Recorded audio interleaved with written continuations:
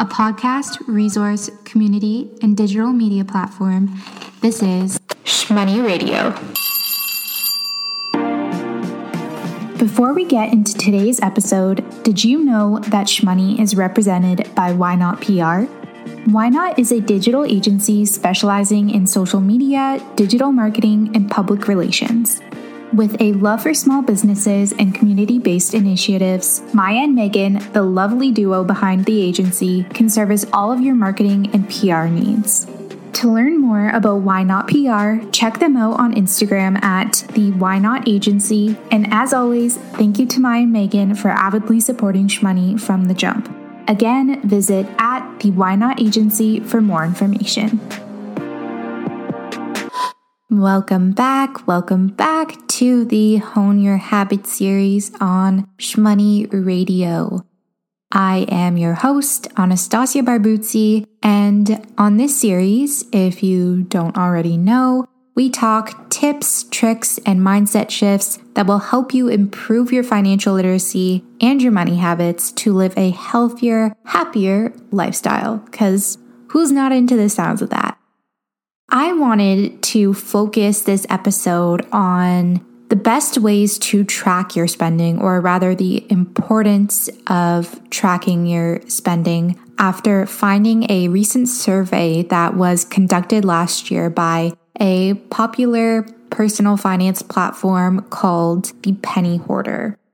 I was curious to know how many people are actually utilizing something like a budget spreadsheet or just a budget in general to help track their spending, but also how many millennials are tracking their spending, because in my experience, especially when you are maybe carrying a little bit of debt, it's one of the only ways to really be able to reflect on and observe your money habits and figure out where exactly you're spending your money. And some facts that you may discover or uncover may surprise you. For example, maybe the amount that you're spending on things like takeout in a week might just make you want to cook at home more. So in this survey, I found that a little over 55% of Americans do not use a budget to manage their income. And a similar 56% of survey respondents said they didn't know how much money they spent in the last month, which is pretty crazy to think about. And thankfully, most of us have online banking apps registered on our phones now, so it's very easy for us to have a visual kind of representation of exactly where our money is going. Again, I think it comes back to actually tracking that in some capacity, because it's one thing to look at these numbers or the chart that your banking app might create for you that shows you made this much last month, you spent this much last month. It's a whole other thing to actually have these numbers written down somewhere and recorded so that you can refer back to them. Now, this fact wasn't so surprising, but basically the survey found that those who actually kept a budget were more likely to know how much they spent in the last month, and they were less likely to say that they had splurged on something that hindered their ability to pay bills. Interestingly enough, I also didn't find this too surprising, but many Americans, as I'm sure many Canadians have this same mindset, simply don't think that a budget, aka tracking your expenses, is necessary. And at least half the people that responded to this survey said they did not budget for that reason. Another 19% said they didn't budget because they didn't have the time or energy. And another little chunk of people said they just weren't organized enough. They just chalked it up to a lack of organization. Even more intriguing, 6% of survey respondents said they don't budget because they know they'll overspend anyway. We talk a lot about mindset, and I think this just goes right back to mindset. If you're telling yourself that you're going to overspend anyway, then you're more likely to overspend and not really care about overspending.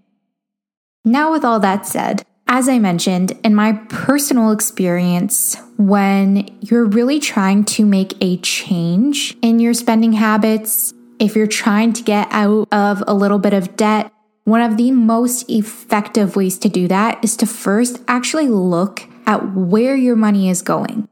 Like I said, you might be surprised at just how much you're spending on things that maybe you're not forking over the cash for in the moment, but things like subscriptions, phone or house bills that you could probably get better rates for, but you've just been with the same company for so long that you haven't really bothered to think about finding another route. Tracking your spending in some way, whether you prefer pen to paper or an app, it's a must. So depending on how you feel about it, there's also budgeting apps that can connect to your bank account. I've had a lot of success with writing things down because it also forces you to take the time, take out a pen, clear some space, make some room in your day to sit and record expense by expense. And at first, this can be a little bit stressful, but it's one way to see your progress very clearly as well.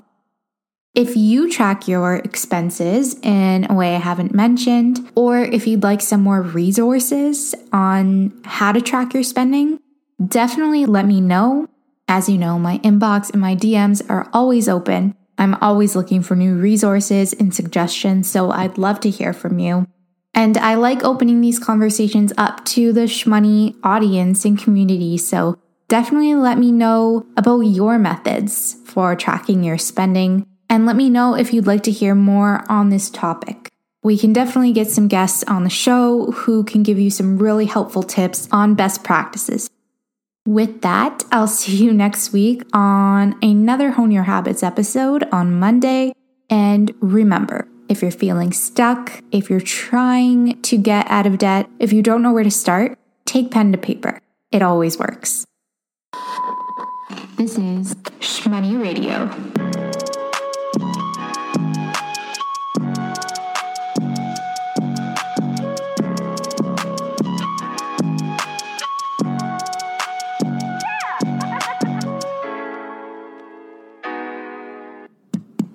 Is this thing on?